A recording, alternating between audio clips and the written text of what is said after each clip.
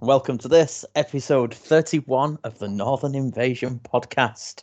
And Liam has just left us. He's run away and he's left it to myself and Mr. Watson. So it's Stu West and Nathan. Hello. And we're probably going to get joined as well by our fearless leader and captain of the Scottish Six Nations team, Mr. Michael Callahan, later on as well. All being well. So we're just going to crack straight in. It's been a while since we've been on. You've had an episode of Scott. We've had some Bobo diaries and whatnot. We did do a Six Nations diaries, but I've not edited that together because I remember with cringes and uncertainty it being passed around a drunken table.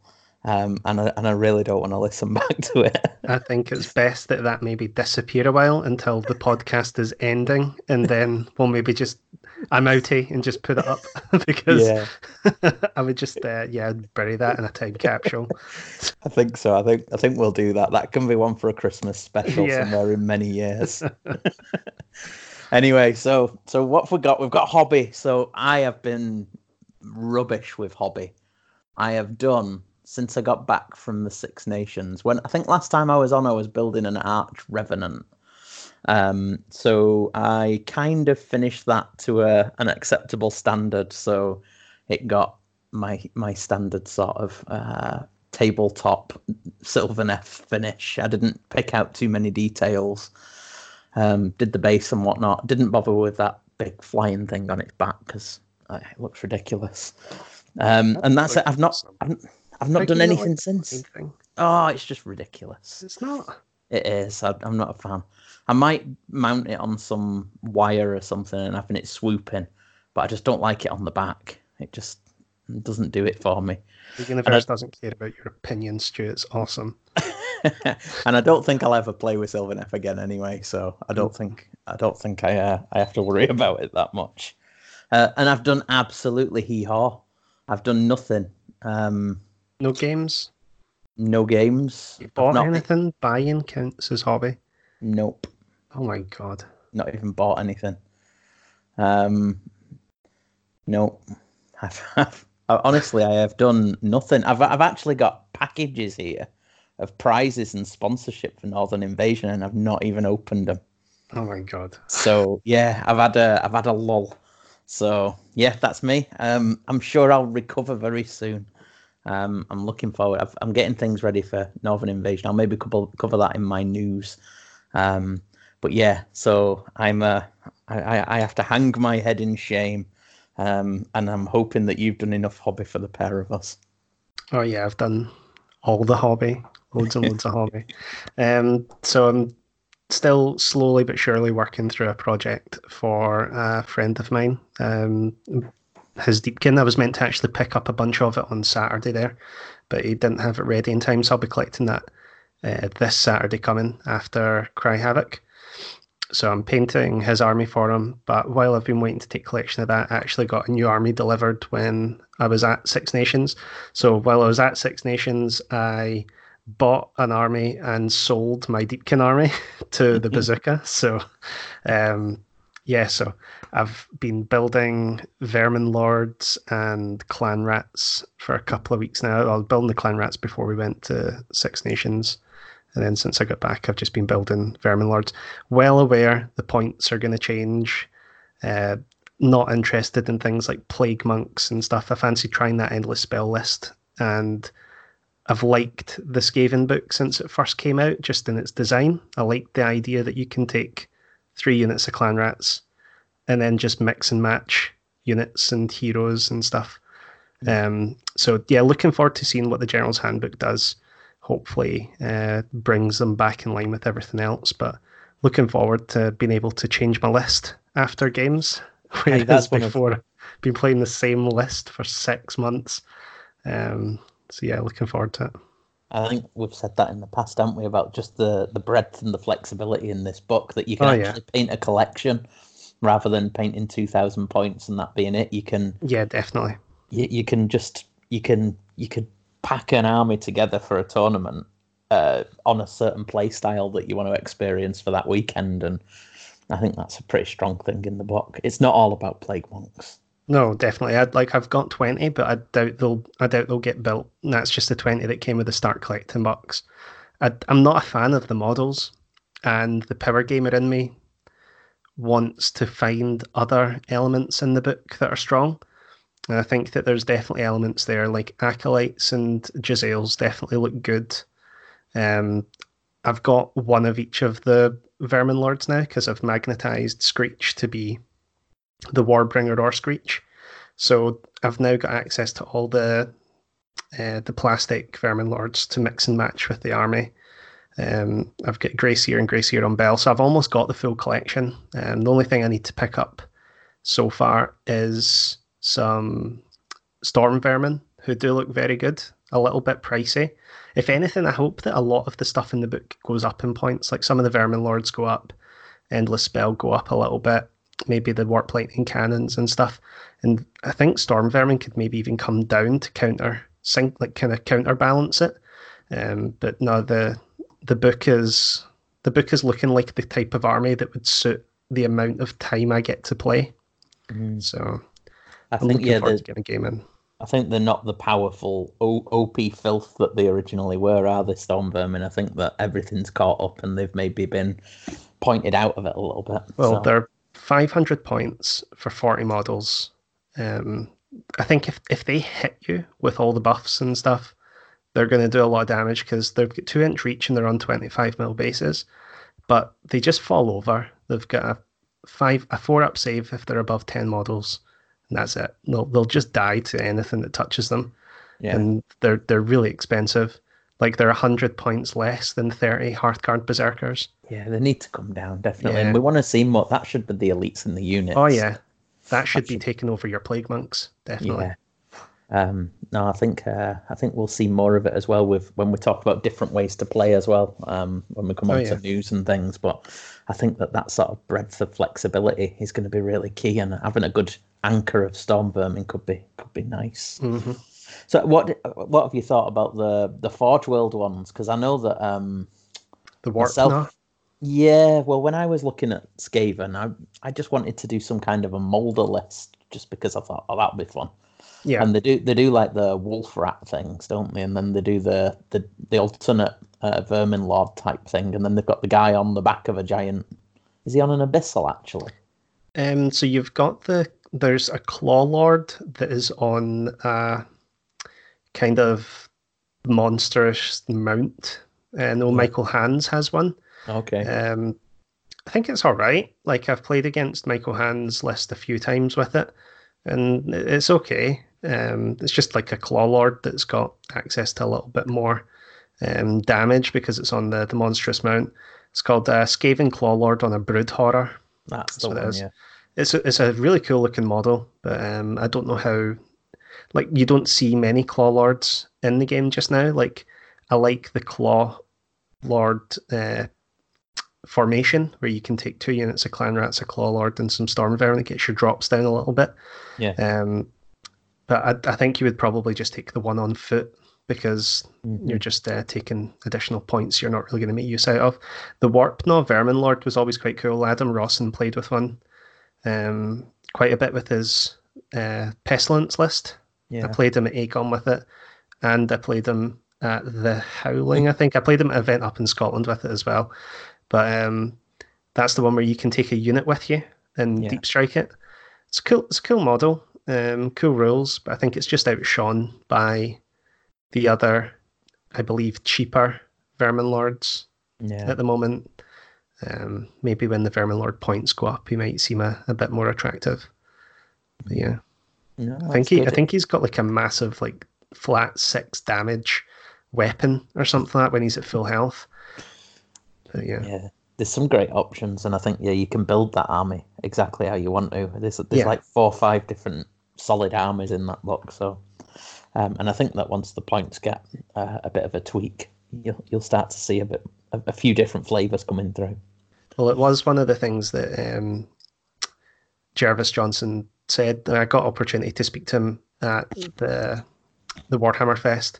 His comment was that the Skaven book was, in his opinion, very well internally balanced. If you take points out of the equation and you look at what the War Scrolls and stuff can do, I believe, probably an exception of the Warp Lightning Vortex, it seems broken. But if you look at the actual rules that are in the book, it is really well balanced. Points are its issue, which I'd agree with.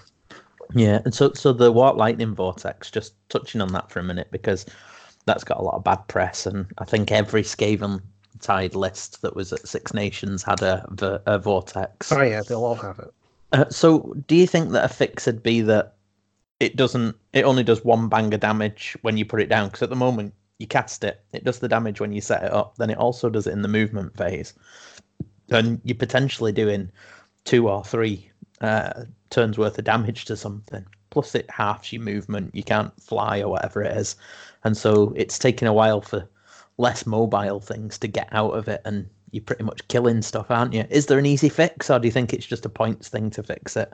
Me and Liam have spoke about it a bit. I think that 100 points for a spell seems about right. I think that you're going into like kind of weird territory if you start putting the points of an endless spell above 100 points. Yeah. I think if you're at the position where you need to put it above 100 points, you'd be as well changing the War Scroll. Yeah. And a couple of the suggestions that me and Liam have been talking about, and which I think would probably fix it, would be, stopping it double tapping the turn it's put down.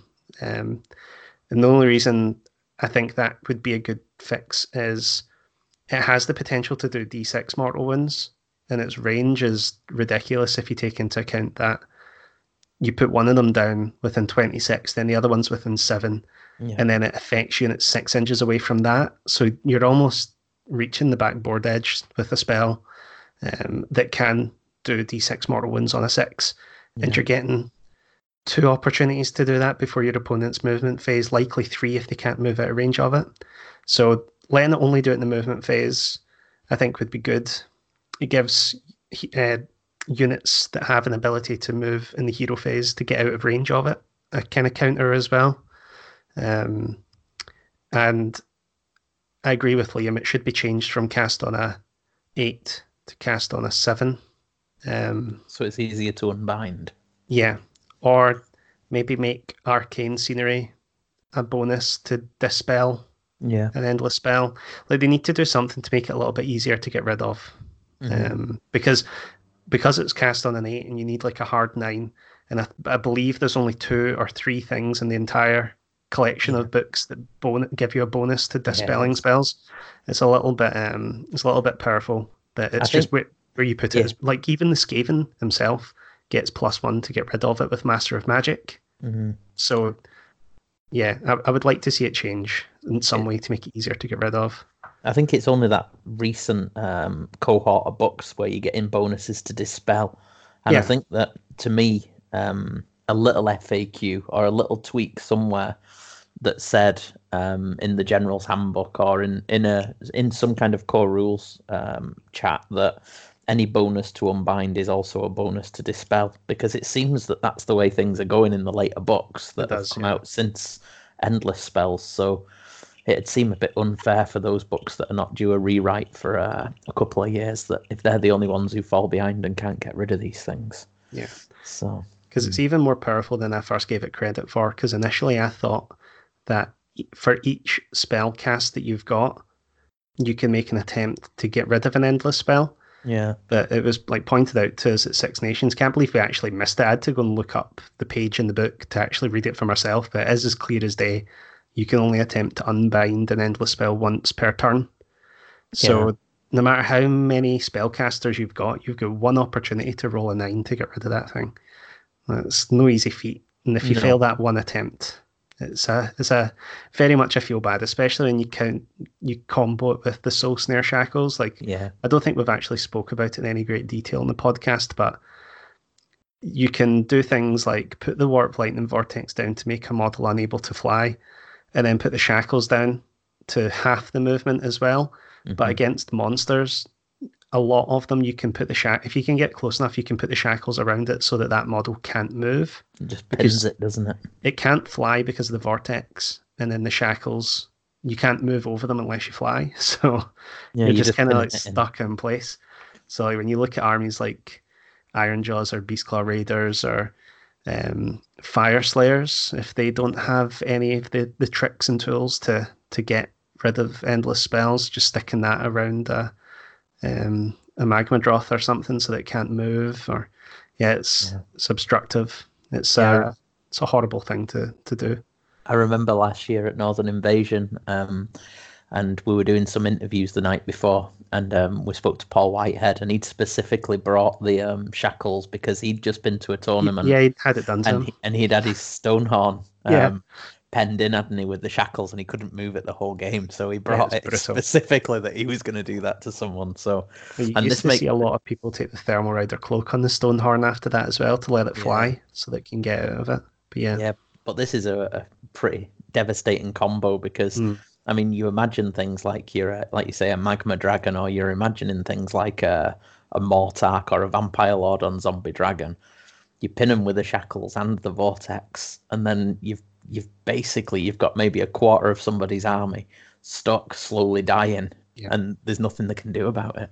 Like the army I'm taking to Cry Havoc, the Tom Mosley, and I suppose it's Tom Mosley's idea, but I think it was amended by Dan Bradshaw. I'm not sure if he copied Tom Mosley's updated version, but it's the 4 Vermin Lords, Greyseer, and 8 Endless Spells.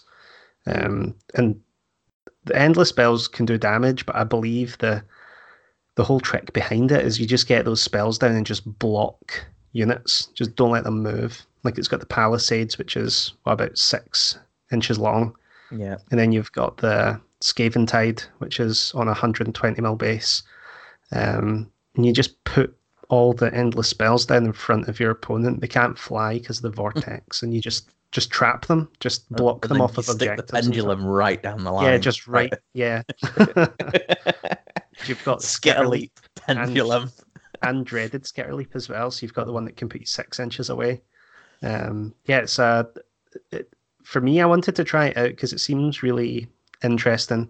It doesn't seem like the type of net list you can just pick up and just play with. I think you need to think a lot about how the phase between rounds works, because you've got to take it in turns to move the spells, and whoever wins or loses priority gets to decide what one they're going to move first. And it does sound interesting. Like initially, Kev Lowe's doing a version of the list as well, and initially we tried to get a grudge so that we would both, like, because I think he's got 7 endless spells and I've got 8, and if we could get all the endless spells on the table at one go, I was wondering if we could even complete 5 turns, because you've got your 5 turns each, but then you've also got 4 turns where you get to move the spells.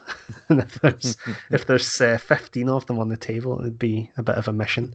But I think all the grudges got scrapped because it's a strength of schedule event, and the draw got redone. But maybe we'll meet in round 2 or 3. We'll see.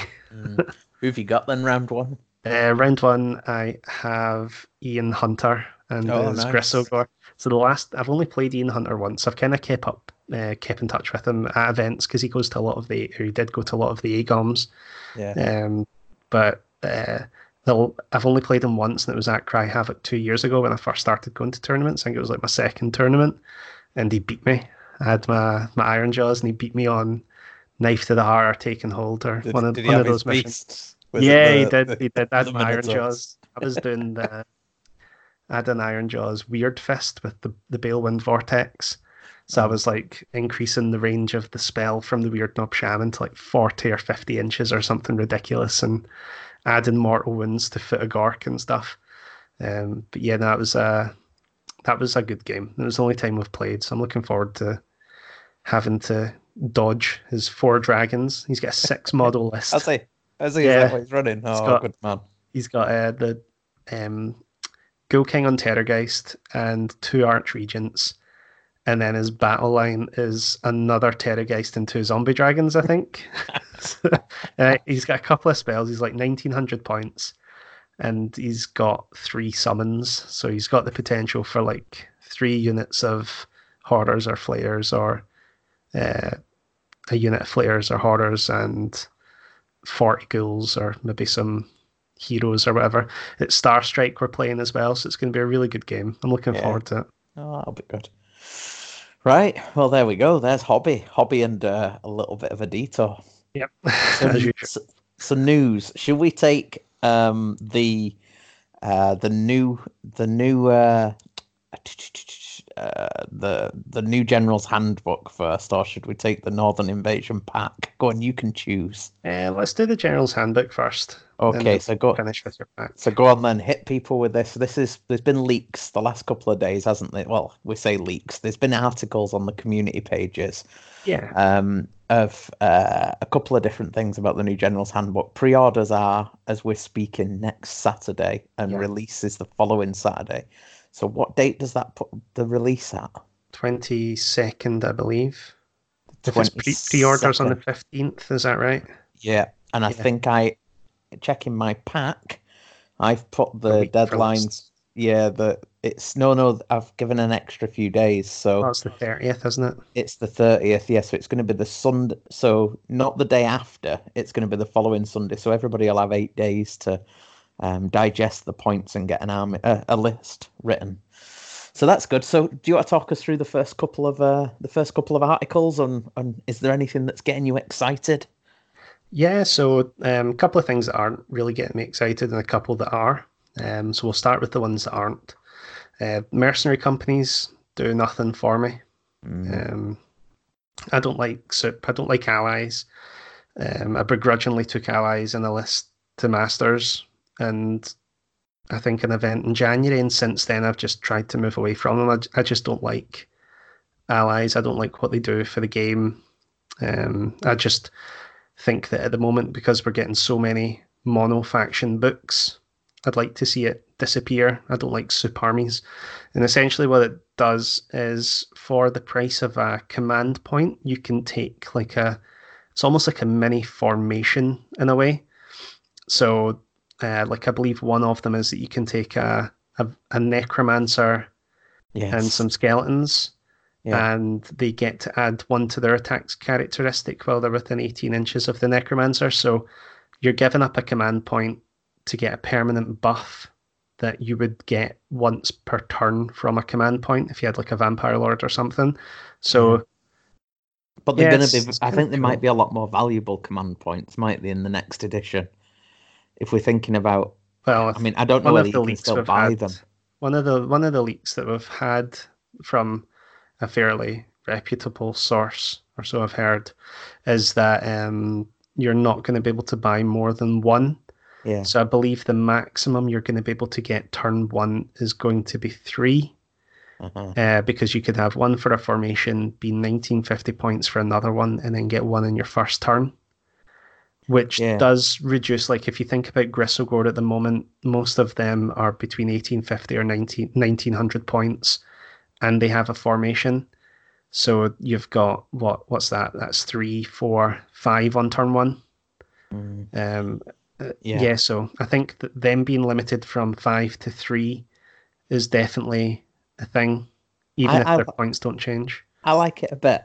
I like the idea just because I get quite, I don't know, immersed in the backstories of my armies and things. And if I think that that one really got me, the first one that they sort of released, which was the first one I saw, which was the Dwarden one, where you had the spotter gyrocopter, and the cannon and stuff. And I was just thinking, I'd love that, and I'd convert it up to be part of my army and things. I wouldn't just Black Smoke Battery.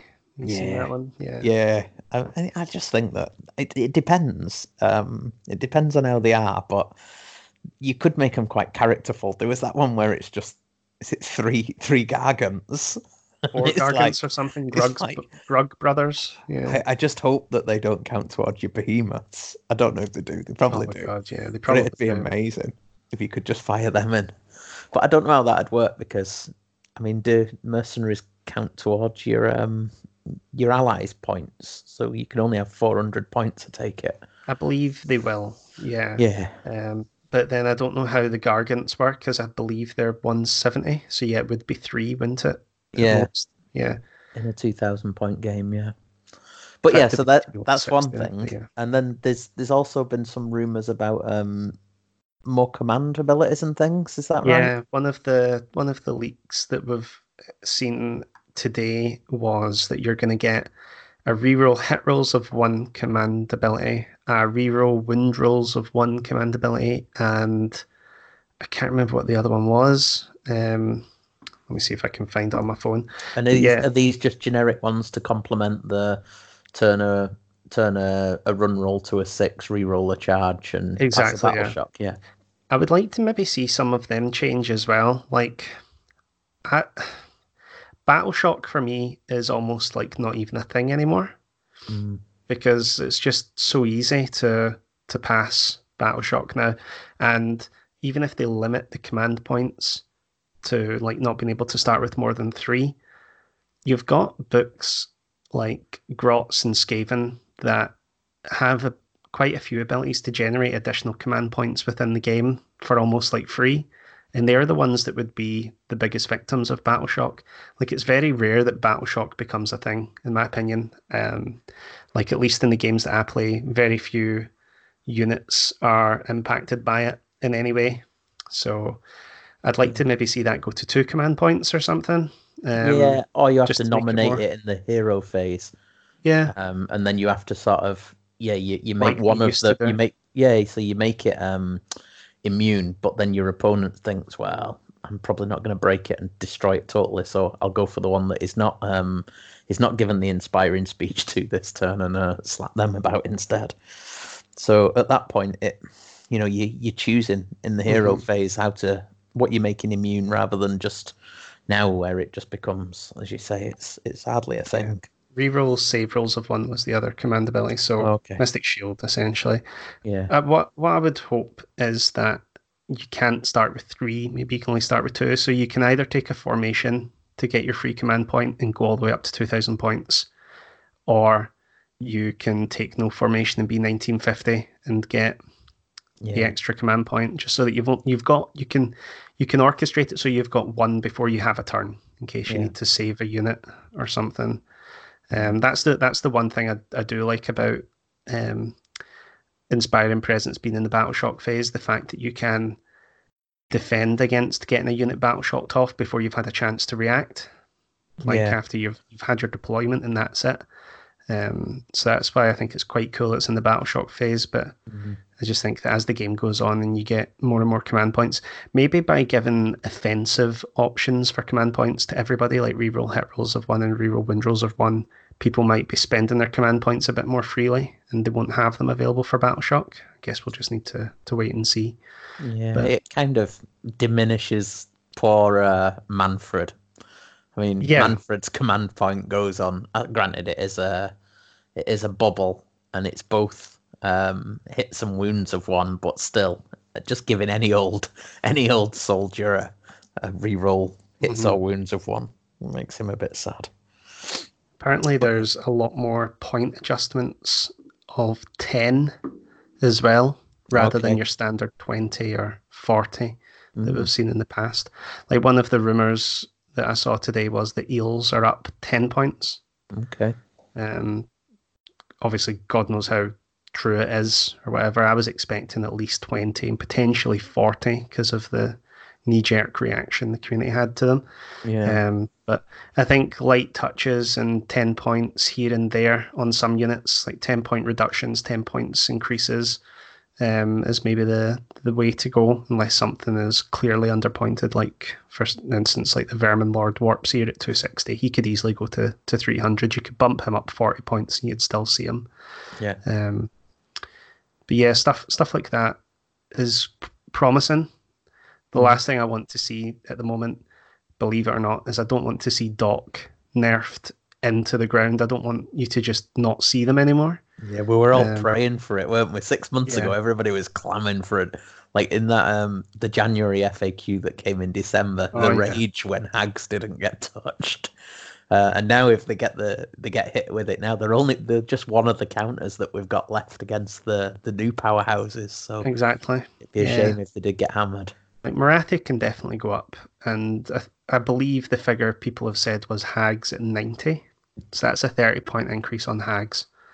Um, Little things like that will reduce the amount of bodies and the amount of stuff that they can get in the army without making them too strong.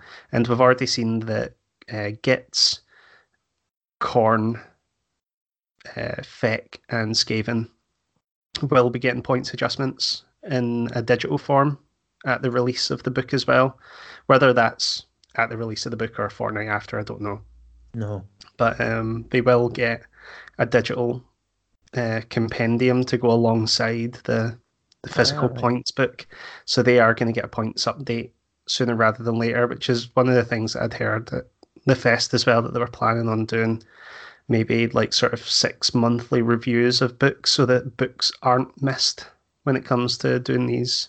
Like they send the thing to print in January with the feedback they've had from all the other books, but they need to be able to react to feedback post other books that are released, because like Wild Dock and Legions of Nagash needed a big change before Christmas to bring them back in line with everything else.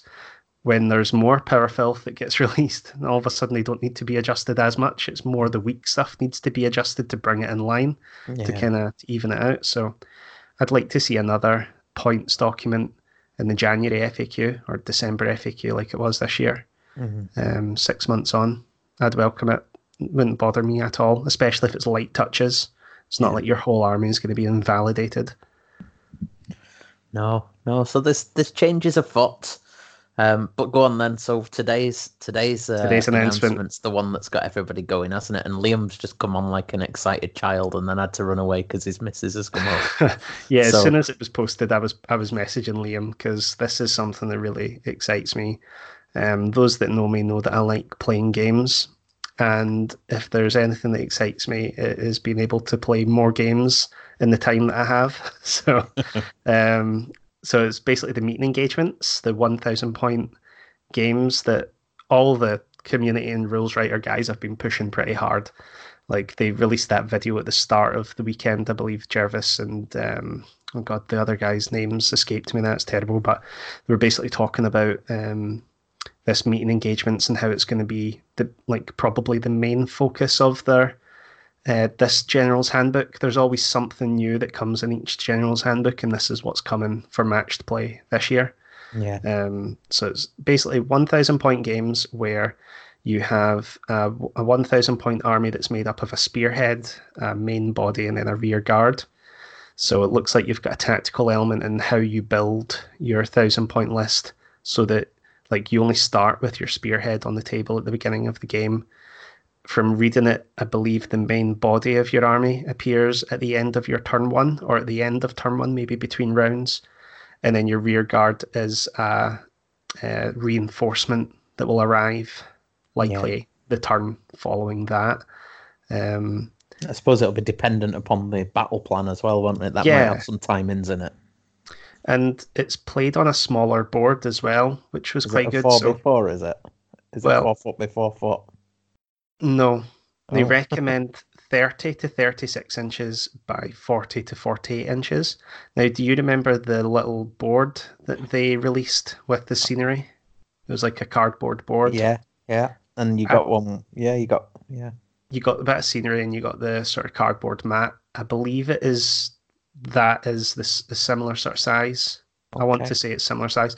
Basically, what they want to do is they want it to be missions that are played on smaller tables, like maybe your kitchen table or coffee table or something, so that you don't need to have a massive 6x4 board, or like even a 4x4 board can be a bit unwieldy on your average dining table. It'll overhang quite a bit. So I think they just want to be able to get people playing more. The more people are playing, the more people will get invested in the hobby. Unless you're a competitive painter, the hobby side of it can be a lonely endeavor. Like, unless you're in a lot of social media groups where you can post your work in progress pictures and stuff, you're mostly at it alone. Whereas playing's where you get to meet people and get down the club and get to introduce yourself to other people that love the hobby just as much as you. And the more people can play, the more it's going to grow. So I welcome it. I'm really excited by it. I'm already making plans to do the majority of my pre-tournament practice with games like this because the mechanics and the sort of semantics of the game are almost identical, other than your kind of reinforcement style thing. It's still the same phases of the game. You've still got your hero movement, shooting, charging, combat, battle shock phase. So you're just going to get to go through the motions in a much quicker way, rather than taking 30 minutes to set up a 2K game, and then your first 2 turns moving stuff take forever as well. And before you actually get to the nitty gritty and interacting with the nuance of combat and measuring out so to deny charges and measuring out to shoot and being in range of objectives and stuff like that stuff is a very small part of a 2K game. Whereas it'll I believe these games are designed to be done within 45 minutes to an hour, which is just awesome. So definitely. So how would you see this? I mean, on first impressions, the first thing I saw when I looked at it, and it's for those people who haven't seen it, your spearhead, your main force, and your rear guard. You have options for how it's composed. So you'll have 0 to 1 leaders in your spearhead. You'll have X amount of battle line, X amount of others. The main part of the army is the part that has the minimum. So you'll have 1 for battle line. You'll have 1 for a leader. So you can choose how it's composed and when things are coming on. Now, how would you see it working? Would you see, if you were going to a tournament play, for example, when you knew you were going to be playing 3 or 4 games of this, and then maybe on day 2 a couple of 2,000-point games? Yeah. How would you see it? Would you want the lists written out in advance, so the spearhead, the battle line, and the reserve forces were established on paper from the beginning, or would you just like to see the 2K list and then you can just spend that how you want and compose your meeting engagement force out of your army pool? Yeah, both are attractive, but I think I would want to see the full chapter in the book before I made any sort of gut call, because it might even tell you how it's done. Yeah, it may well do. I mean, like, to me, I not like the having old anything in sideboard. I like the sideboard as well. Sideboard, I never got a chance to play with the sideboard. It was something that had been done at tournaments when I was building up my first ever army and getting ready to go to my first tournament for Age of Sigmar. And I never played Fantasy when sideboards were a thing either. But I like the idea of a sideboard. But I think the way that you described it, of being able to adapt at the table, would make it more tactical, in the sense that if you had to set it out, I believe that you would see everybody would have at least some battle line in their spearhead. Because if you get to go first and you've got nothing in your spearhead, then you've got no units on the table to try and take board position and try and score objectives and stuff. Whereas if you're playing against, say, an army that you know has the ability to get across the table really fast and fight you, you'd maybe not put anything in your spearhead to deny them that and put it into your main body. But again, we'd need to see how the book actually looks before we were to make a call, and there's probably scope for events to do both of them as well. But yeah, I'm really excited by it. Yeah, I think it's good, and it's going to be one of the first chapters I'm going to be reading for the first time, rather than just looking at points and battle plans. I think it's quite exciting. So we'll no doubt, when we come after Cry Havoc and before Northern Invasion, we'll likely do another episode where the General's Handbook will be released, and we'll go through it in more detail. So that's good. Okay, so my little bit of news then. So today the draft pack for Northern Invasion has gone live. So there is Cry Havoc this weekend that the draw's been done. That's going ahead. So the next tournament event after that is Northern Invasion. We did have a spare ticket, but that's been snapped up. So we're back up to 50 players. So that's good. I suppose if I just thumb through the pack here, starting off is the big thanks to the sponsors this year and the support from various people. So playmats.eu, they've been really kind again, and I work closely with them, and we've actually I've not opened the pack. I'm quite excited to, but we've collaboratively between ourselves and Playmats, with Northern Invasion podcast and Playmats EU designed some kit that's going to be used at the event, so that should be good. Should be branded exciting. Up from both. Dark Fantastic Mills again, big thanks to them.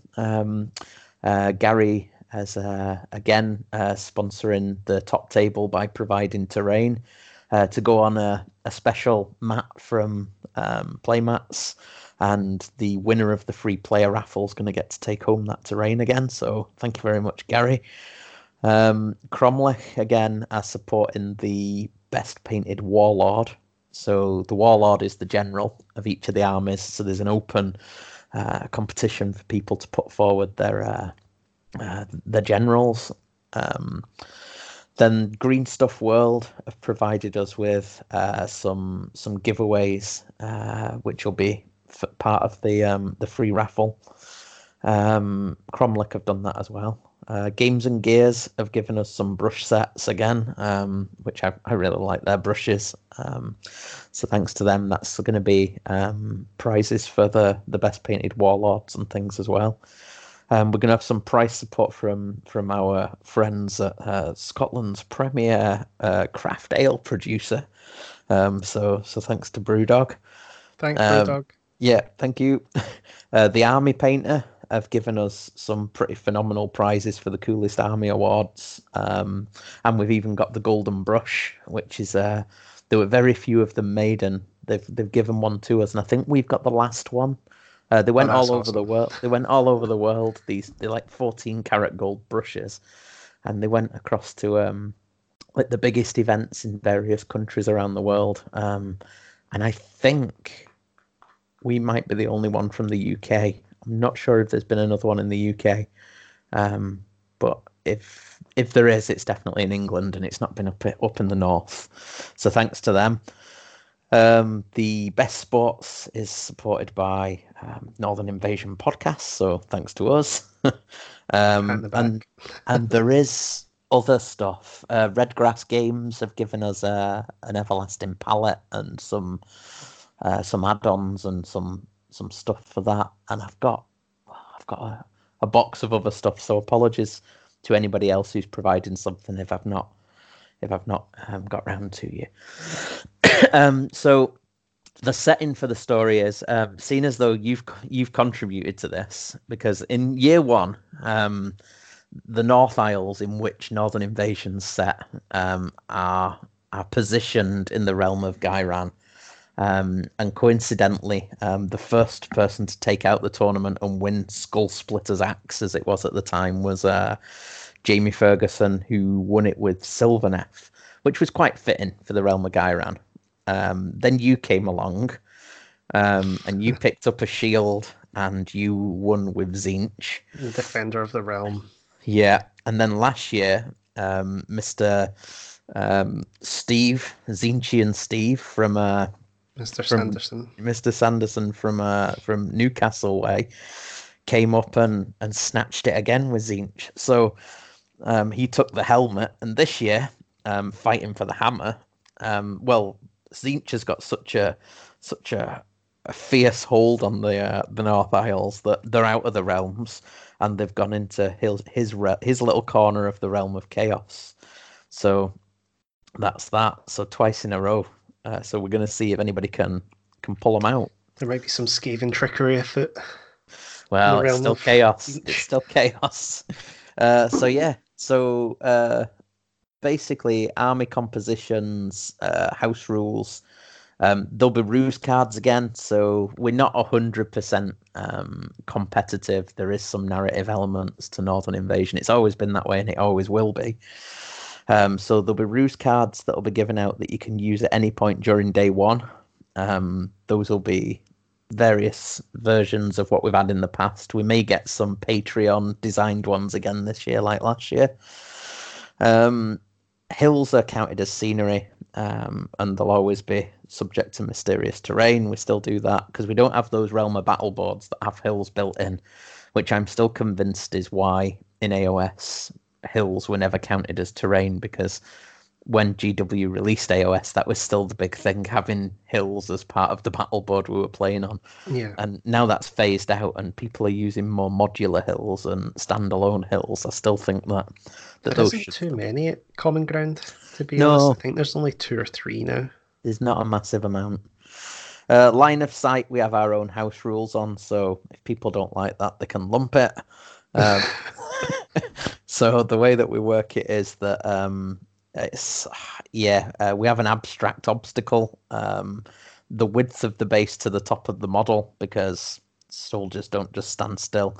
So unless missile troops can see over intervening units, friends or foes, or unless they can fly, there must be space in between bases to fire through, so people can lock shield walls in effect and give cover to units behind them, which I think is appropriate.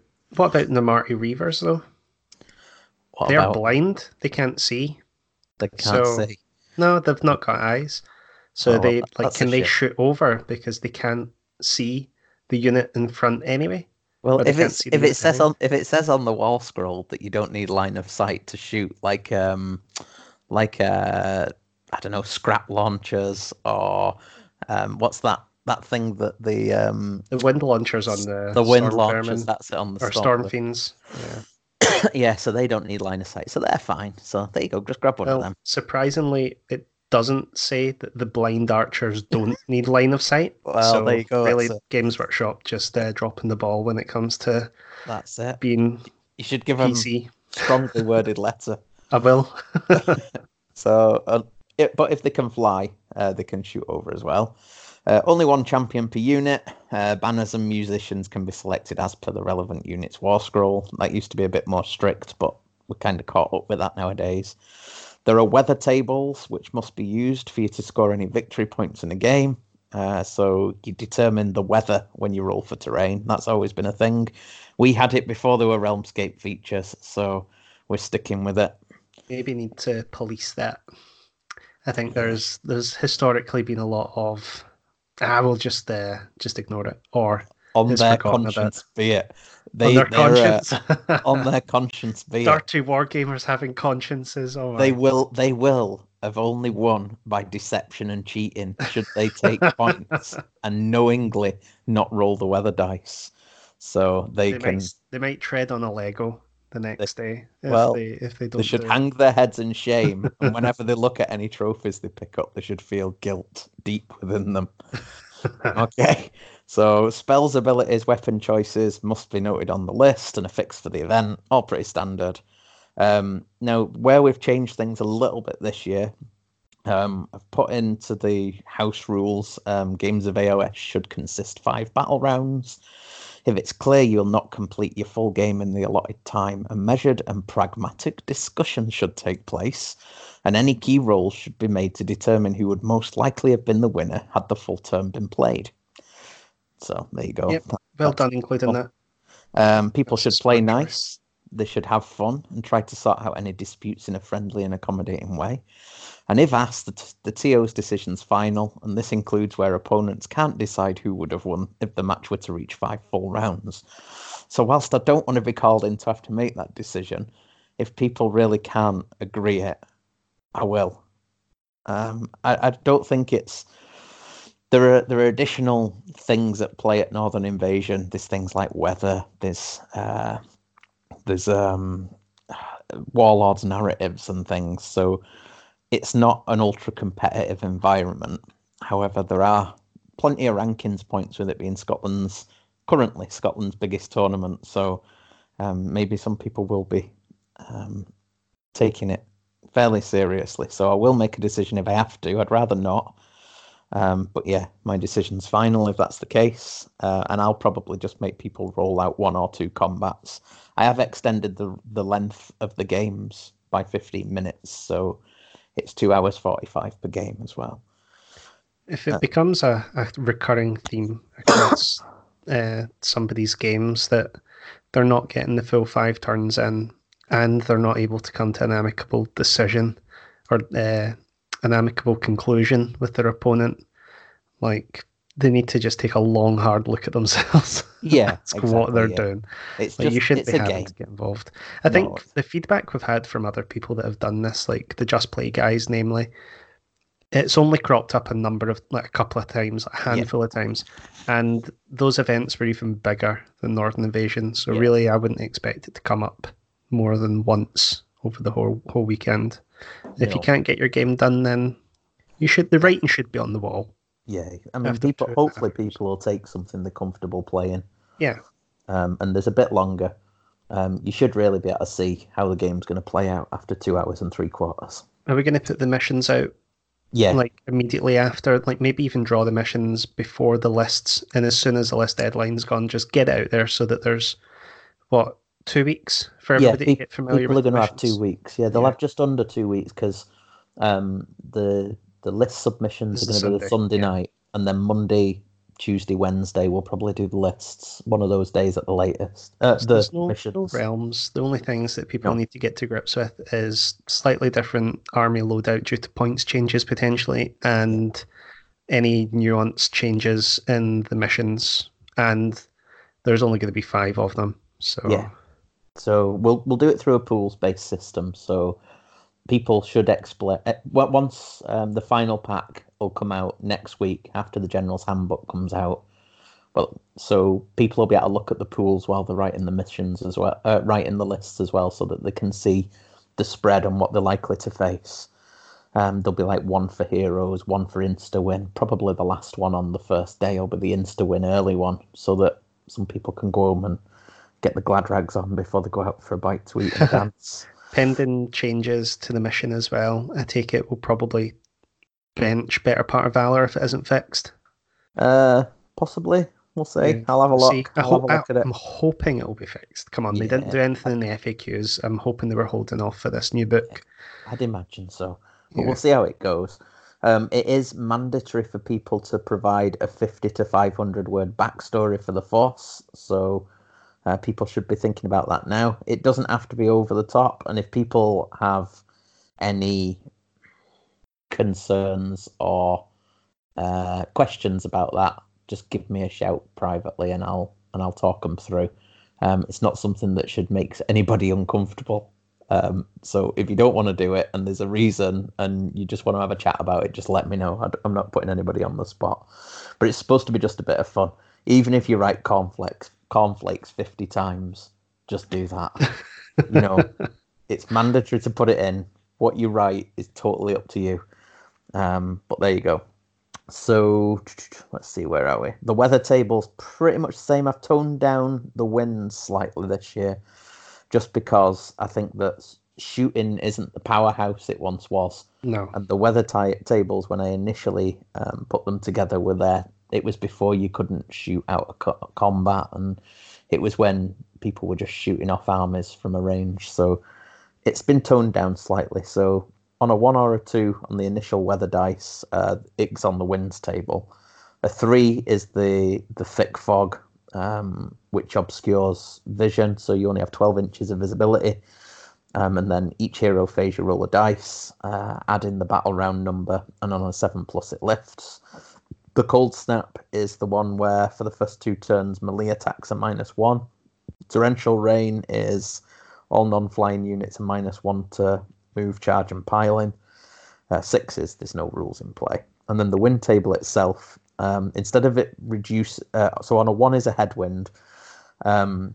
Instead of it reducing the movement characteristic of flying units and the range of missile attacks by 50, we've reduced it by 25 this time, 25%.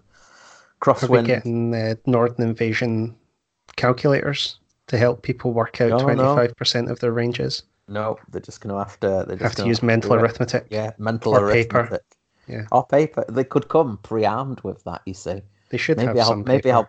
maybe I'll place it in the I'll place it in the score sheet. In the briefing at the start, we can talk to them about how to work out a percentage as well. Yeah. Maybe put it in the pack. Yeah, In the we could final do. pack, we'll discuss how to Put it in- calculate Put it in the 25%. FAQs. And then there's crosswinds, tailwinds, and moments of calm. So the weather's there. As I say, the timetable, we're up to 2 hours and 45 minutes per game. It's pretty spread out, so The first game's at 10 o'clock on both days. There is donuts and stuff to get people started, and there will be other stuff. So my awards, let me see. I just had a quick question, sorry, on the weather before we go on. So it says on if you roll a 1 or a 2 at the start of the game, it says roll the wins table below at the start of each hero phase. Yeah. And then it says that a 6 is no effects for this phase. Yeah. I take it that means that turn. Oh yeah, sorry. Yeah. And do you roll it in each of your hero phases, or is it at the start of each turn you roll it and that's the effects for? Right, okay. No, it's each person at the start of their hero phase does it. Cool. Yeah.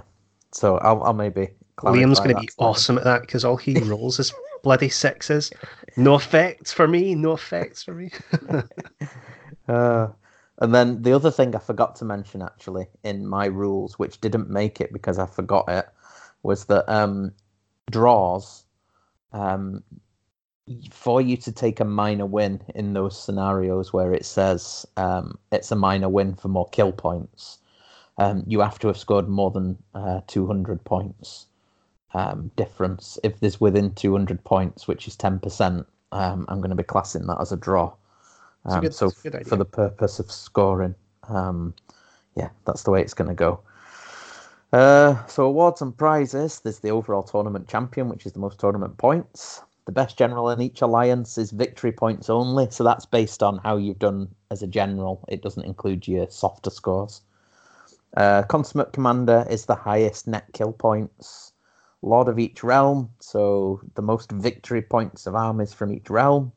The spoon bearer, the last placed. The best army and the runners-ups. First, second, and third place best painted warlord. The best backstory will be immortalized by the bards. Then there's the 4 warlord narratives, which are the Beast Killer, the Master Assassin, Master of Magic, and Blessed by Ranald. And a God Amongst Men. If anybody receives 5 favorite game votes, they get shit. Good shit. So yeah, I wanted to get 5 best game votes, then decided to buy a Skaven army.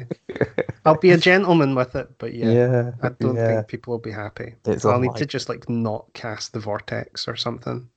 Now we do give some tournament points are on offer for favorite game votes. Now that won't affect the best in each alliance. So if you want to drink like a Northman and get the horn goblets for are you doing them again? They're awesome. Yeah, so the best in each alliance will get a horn goblet. Now in terms of favorite game votes received, there's up to 10 tournament points available there. So for 1 vote you get 2 points, for 2 you get 5, and for 3 or more you get 10. So that's your as a bonus. Now, if you win one of the Warlords narratives, it's an extra 5 tournament points for each of those. They're quite difficult to get. In terms of winning games, I did consider putting in secondaries, but I wanted to try and keep things as easy as possible for people to remember. And when you've got weather close to the new book as well. Yeah, so I thought no. So in terms of victory points, there's 5 games and there's 100 tournament points available from there. So you'll get 20 for a major, 14 for a minor, 10 for a draw. There should be more draws, I think, if there's a 200-point buffer. A minor loss will be 6 and a major loss will be 0.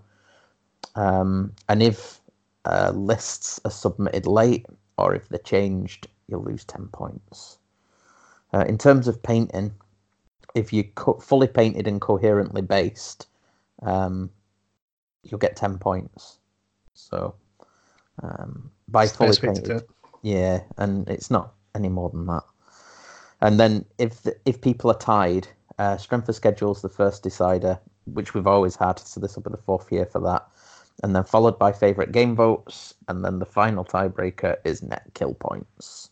Do you want to go over your fully painted because you've not went into any great detail, nor should I think you should have No, to, but what I've just to said break it is, down for everyone. yeah, I've said whilst it's not mandatory that all models are painted and cohesively based at the event, it's strongly encouraged to ensure your opponents have the best experience possible. To that end, having a fully painted and coherently based army will be awarded the extra 10 points. Furthermore, only painted and based armies are eligible to receive the best general in each alliance or the overall tournament champion awards. I then talk a little bit about non-GW models, and counts as models are fine if they look like what they're intended to and themed for the army. But proxies aren't, so I don't mind if people convert things to be something, but you can't have something that's a counts as, so clan rats aren't storm vermin, and yeah, a cabbage isn't a maw crusher. And all models, well, it is, yeah. There is a little winky face there. You can't quite see it. All models should be what you see is what you get in terms of weapon choices. I didn't really want to go too much into it because people know what fully painted means. They do. If somebody comes to me and says, well, I fully painted that, and they've basically sprayed all over it with a primer, it won't get its 10 points. Yep. So people know. And again, if anybody's got any questions, come to me beforehand. Don't get surprised on the day. So I'm doing a hashtag concept army, but I'm under, like, there will be no question that it will not look unpainted. Yeah. Like, if you're going to do something like that and try and get it done quick, then you need to not cut corners and do it right. So, like, I'm going to the event this weekend.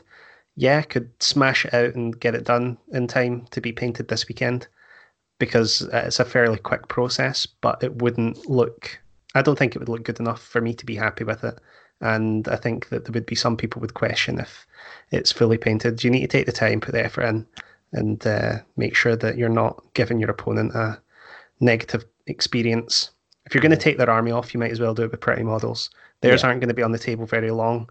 At least have yours looking nice so they've got something pretty to look at. No, I mean, it's only fair.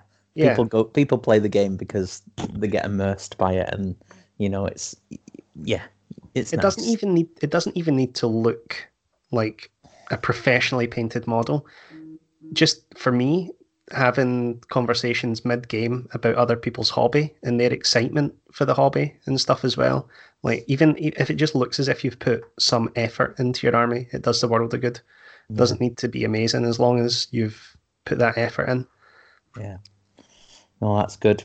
So, rushing on, the greatest backstory, the Immortalized by the Bards Award. So, this year, our backstories, we used to have it that event actions during the game would be written down and I'd submit them to our guest bard, and it all got a bit much and I ended up having to take photographs and email things off, and one year we had technical malfunctions so the day 2 stuff didn't get through, and anyway we've decided this year that that's why it's mandatory for the backstories. So everybody puts a 50 to 500 word backstory in the theme or style of their choosing.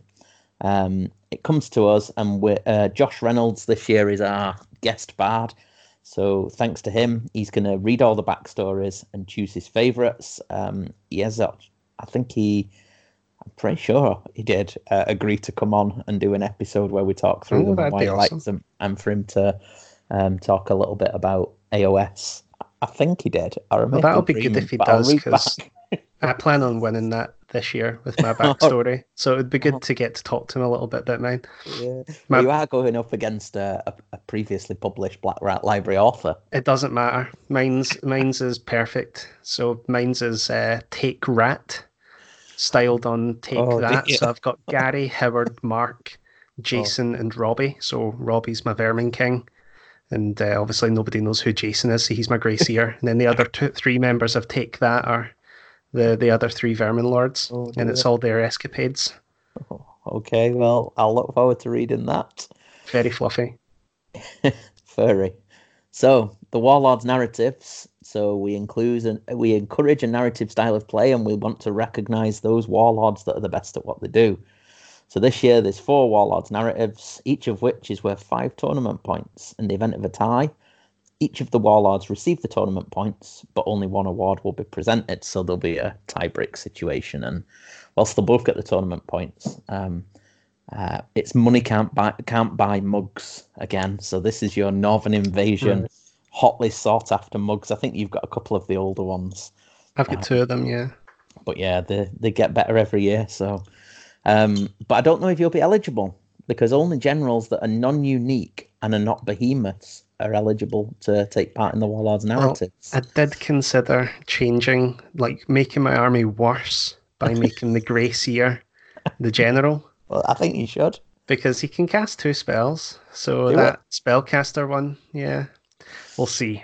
Yeah, well, and maybe if you the one, so the 4 that there are, the Beast Killer. Now, because it can't be a behemoth and it can't be a unique character, I don't think that there's going to be many characters that are going to kill behemoths. No. But this is going to be awarded to the warlord that personally kills the most behemoths during the course of the weekend. The Master Assassin is awarded to the warlord that personally inflicts the most wounds during the combat or shooting phases. Master of Magic is the successfully casting the most spells. And Blessed by Ranald is the awarded to the warlord who suffers the least wounds throughout the event. And just to clarify, because it gets asked all the time, wounds that you heal back are still considered wounds taken. So, anything that you regenerate, it's still being considered. So, no, you're not on a 0. The Badge of Shame. So the lists are going to be submitted on the 30th of June. They're then going to be sent off to be assessed for filth content by an independent adjudicator. This year it'll be Dan from AOS Shorts again, so thanks to him. The force deemed to be the most tuned and powerful will earn its owner the Badge of Shame, which they must wear throughout the event. So last year it was Kev with his Mixed Order Filth. There was... before that it was Paul Whitehead. Paul won it 2 years on the bounce. Oh, did he? Yeah, so that's that. Without that, though, without evil, there can be no good. So Clint from Heralds of War is going to assess the lists as well. And he's going to choose his favourite themed list to identify our best man for 2019. And then both Dan and Clint have agreed to come on and do a list rundown with me. Which will probably release on the day of the event, because we don't like people to know that they're in for the Badge of Shame until the last minute. It's quite nice to on the drive to the event. Yeah, yeah. No, we'll maybe release it after that. Yeah, yeah. We'll wait until it's been awarded, then I'll press. Are you doing soap for the Badge of Shame's opponents? Well, Orkney Soap has closed down. Oh no! So there'll have to be something different. Just bring some Dove. Yeah, we'll see. Hand sanitizer. I might have to bring some ales for them to drown the sorrows instead. Is there a bar this weekend at Northern Nation? I wasn't there last year, so there was last year, but I'm not sure about this year. Last year there was because there was leftover stock from Six Nations. Yeah. So we've not confirmed, but we'll see. I might try and get a lift if there is. Yeah, it should be good. So aside from that, the only other FAQ we've got in there is that the rules for woods and wild woods, fences, walls, and buildings that can be garrisoned will be used. And then things that are like arcane ruins, temples of skulls, and things that have their own war scrolls. If people say when they meet across the table, yeah, let's use the Temple of Skulls or the Lair of the Astromancer or whatever it might be. If they both agree, fine. If they don't both agree, just roll it off and have it as mysterious, because sometimes some of them are a bit out of there, and if it gives somebody advantage, it's probably best to just roll it. But my other thing is that all woods, even just those flocked MDF things with little plastic trees, are going to be treated the same way as Citadel woods for line of sight blocking.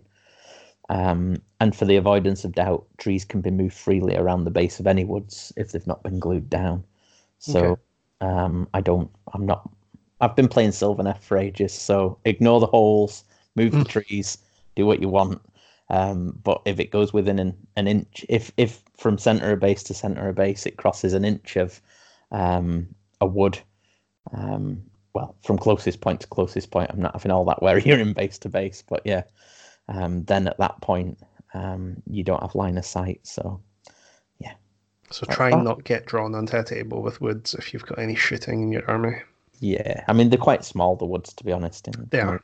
There's a few Citadel ones, but the ones that are non-Citadel, they are pretty small. They're like CD sized, so Yeah. you can use it to hide a squishy character, maybe. Which You can hide a big character as well. You just place the center of the model on it. Yeah. So that's that. That is the pack for Northern Invasion.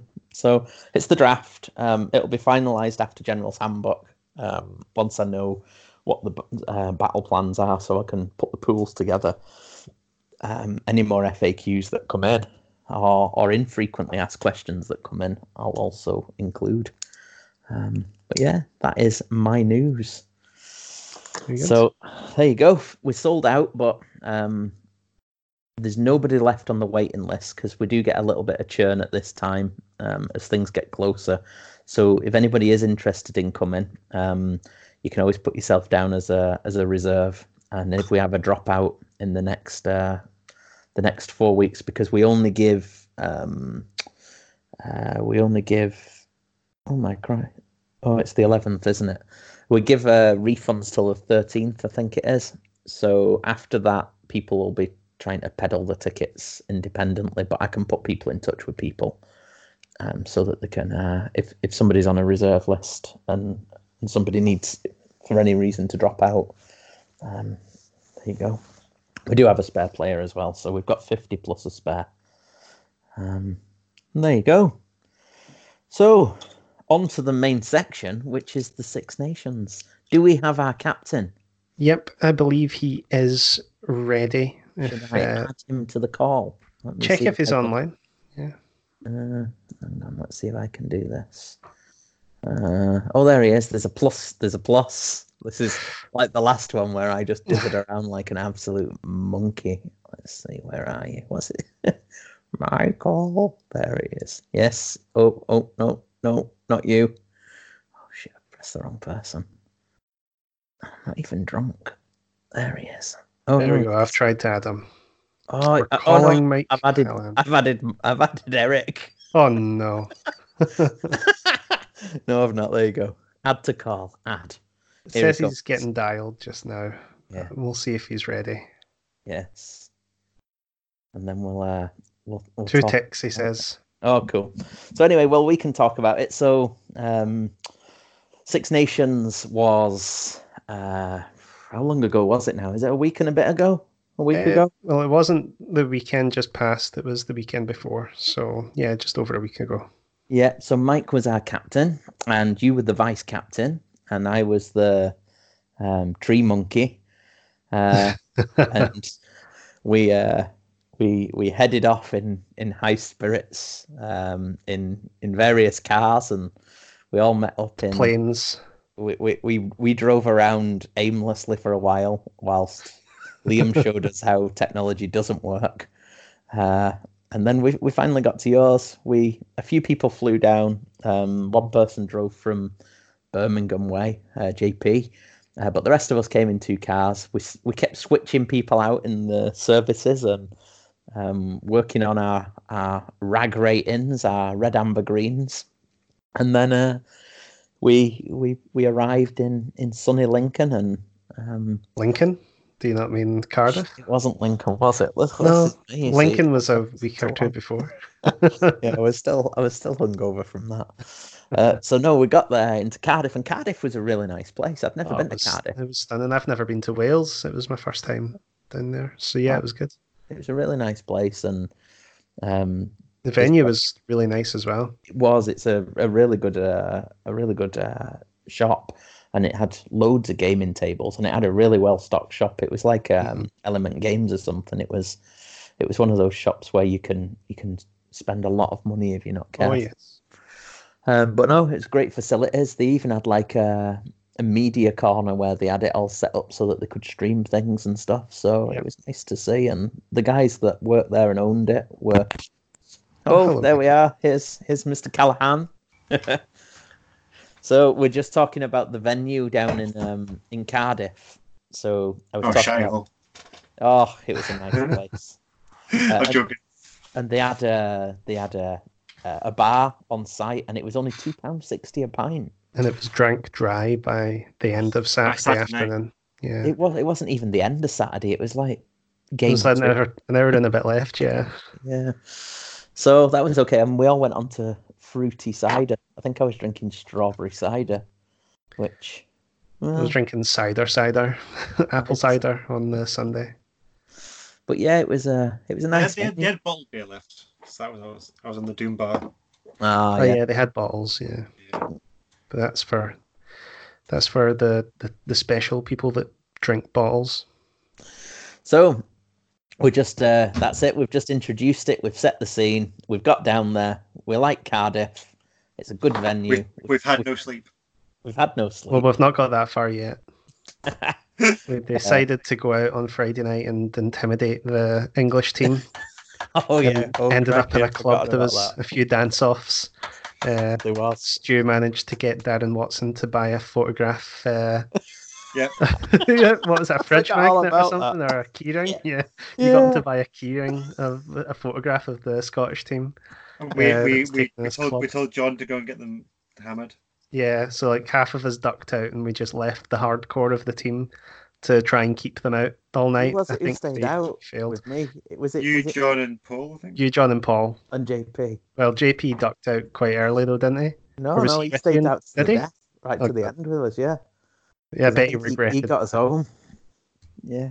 And then there was a couple of people that snore a little bit. It seemed to be the case. Luckily, well, our room had it as well, but I don't think we had it quite as bad as the other room. I actually had a flashback. Did you tell me to roll onto my side a couple of times when I was sleeping? No, it was John, apparently. Was it John? I was considering at the time sleeping on the bathroom floor. Oh my and God. Apparently John had been thinking it was me, and then when I went into the bathroom, he realised it wasn't me and started hitting you with his pillow, telling you to lie on your side, for God's sake. I think Liam was quite bad. Liam was the worst as well. Oh yeah. Man, and Liam was about 2 feet from my head, directly above me, and it was aggressive snoring. It was like I don't know if you've heard an angry bull elephant. It was like that. Well, we had 2 of them in our room, and they took it in turns to be. I think JP was like hitting John, thinking it was John snoring, but it was actually Paul. And this was like 3 in the morning. Like everyone was, JP was bouncing up and down on the bed above me. I was like, "What the fuck is he doing?" And it turns out he was getting changed to go to sleep in his car because he just couldn't put up with it anymore. Yeah, he went to sleep in his car. Yeah. So night 1, poor JP went and slept in his car. The best was in the morning when Paul was poking the underside of John's mattress to get him to stop snoring. I'm like, you got a fucking cheek, mate. Honestly. I mean, I don't think we got until 3. Yeah. Oh, it was 2. It was 2 actually. It was 1:45. I remember you guys. Oh, that's not bad then. Yeah, it wasn't too bad. But then, but Lee in particular did not get much sleep that night. And, no. Well, suffered the most. He's not quite as useful as JP, so. Yeah. I only got 4. We were very tired on Saturday morning, weren't we? Yeah. Is somebody knocking? Is somebody hobbying? Mike is hobbying. Mike, are you hobbying? Yeah, I've got my groove back. You'll have to hobby quiet. No. I've not even picked up a bloody brush since I've been back. Don't tell me how to hobby. I don't tell you how to hobby. I'm just not hobbying. Go paint some more wildwoods. I've not even bought an. Oh, I'll tell you, I'm not painting another bloody wildwood as long as I live. I've had enough. Anybody want to buy a Sylvaneth army? There you go. Adequately painted with a shed load of old wildwoods. No, I've had it. I'm done with Sylvaneth. But as far as the event went and the games went, it was a really good atmosphere, and I was very proud of us all. I think that we did good. Yeah, we even won a prize. I've got the prize. Are we just skipping to the end here? Is that what just happened? Nothing in between matters. Just the edited highlights. All right, no, cool. I mean, to be fair, I don't know how to go through it all, but I was really, really impressed, mate, because I had better results than I've ever had in my life. I remember at the end of day 1, I'd had more wins than I've had in the previous 2 Six Nations combined. So things were going well for me. You took a good army for once. Well, it did a job, didn't it? And we knew what it were going to do. And to be honest, it did it well. So yeah, it was I think I've got my little book here. So do you just want to talk through how pairings and things works for those people that don't know while I dig out my book? And because you two were the men who led on the pairings side of things, weren't you? And so we'd all done our red, amber, greens, and we'd kind of looked at what people's lists were, tried to work out what it was, and then we'd either thought green. Well, the way I did it was. Well, let's walk it back a little bit because it's a bit more. So, as it was this year, it wasn't just because we knew the battle plans we were going to be fighting against each country. So we knew what lists we were going to be playing in each battle plan. So we got everyone to rate how they felt about each realm rule and kind of generally how they felt about battle plans. And then we did red, green. What's the other one? Yellow. Red, green, amber. Red, green, yellow for the lists from each country in the battle plans we're going to be playing against. So we've got all our teams do the to rate the matchups green, yellow, and red. So if you're playing Flesh Eater Courts in Battle for the Pass, is a green matchup for you, a yellow matchup for you, or a red matchup for you, and that's what we did across the board. So we got everyone to do that, and we went round and round a couple of times. Spoiler, maybe not as much as we should have or could have, but that was the kind of data we gathered to get to the matchup process, based on the lists we brought as well. Yeah, I think, and we did put a bit of time in as well on the way down, and to talk about where we didn't quite understand certain armies, how they worked, if there was something to look out for. Yeah, I think one of the things we might have been guilty of is focusing so heavily on England, but that's to be expected because they were first. They were game one. We knew what they were. They were the biggest threat, and I personally certainly put a lot more effort into prepping for them. And it did well because we took more points off them than anybody else. So I think that. Well, we did. Really well. That might be true to a certain point, but I remember in the car on the way down, I was talking to you and Lee about your choices across the board for all the countries. Yeah. So it wasn't just England. I think a lot of people may have looked at England because that's who we were playing first. So obviously there's a lot of pressure on that game for us in terms of how we want to perform and not let ourselves down. Yeah. Also, our matchups were purely maybe not purely. The majority of the matchup pairings that we did were all based on theory. There was very few of it was actually, well, let's get the list out on the table, let's practice against it, let's see, put our theory into practice and see if it's true or not. I held off on some of my Feck and Fyreslayers matchups until I'd had practice games against them before we went, but I don't think that was the case with everybody's matchups. And why I wanted to focus more on England was that was the first opportunity we would have to test our data, and we just didn't have the time to adjust between rounds because, I think, how long did we have between round 1 and round 2? I just remember being absolutely shattered. Well, there was lunch, wasn't it? So yeah, we didn't really have. I think my game was finished quite early, but some people's games were going right up until the wire. It was a close round. We had our lunch, then we were straight into round 2. So we then I think everyone's lunch staggered as well, so we weren't all getting lunch at the same time. So that was, from that point of view, you weren't necessarily sitting down as a team all together for lunch. You were in bits and pieces, but maybe not the whole thing to kind of. But it's difficult at that point because so we got all this data and the matchup process. So we used that in the matchup process to try and get the best matchups we could. And in terms of how we used the data, we actually did quite well, I think. The only round we kind of came out negatively against, had more reds than more greens, was the last round against Ireland. Yeah, but that was a particularly difficult matchup for us in terms of the lists and the battle plans we got. Relocation Orb, which is really pivotal on who gets to go first or second because you score 1 or 3 points. You see, almost all of their armies outdropped us. I wanted to make this as a point and not as an excuse, because I mean I'm the first to hold my hands up when I've not done something right, and I can talk about what I know I didn't do right. But one thing I think was that each round, the missions were very different, and depending on which nation you were against, it was really important, because if we'd have got Ireland in any one of those other rounds, I think we'd have done a lot better against those. Like I think round. Yeah, I think overall we. I don't think we had very much luck with the draw at all. I think we played England first, Northern Ireland second, and Sweden third. So we played the three toughest, and they finished first, second, and third. And we knew they were going to be tough, so we had the toughest ones straight off the bat. And then, even looking at the battle plans we were playing each country, we didn't get a great shake on how that looked either.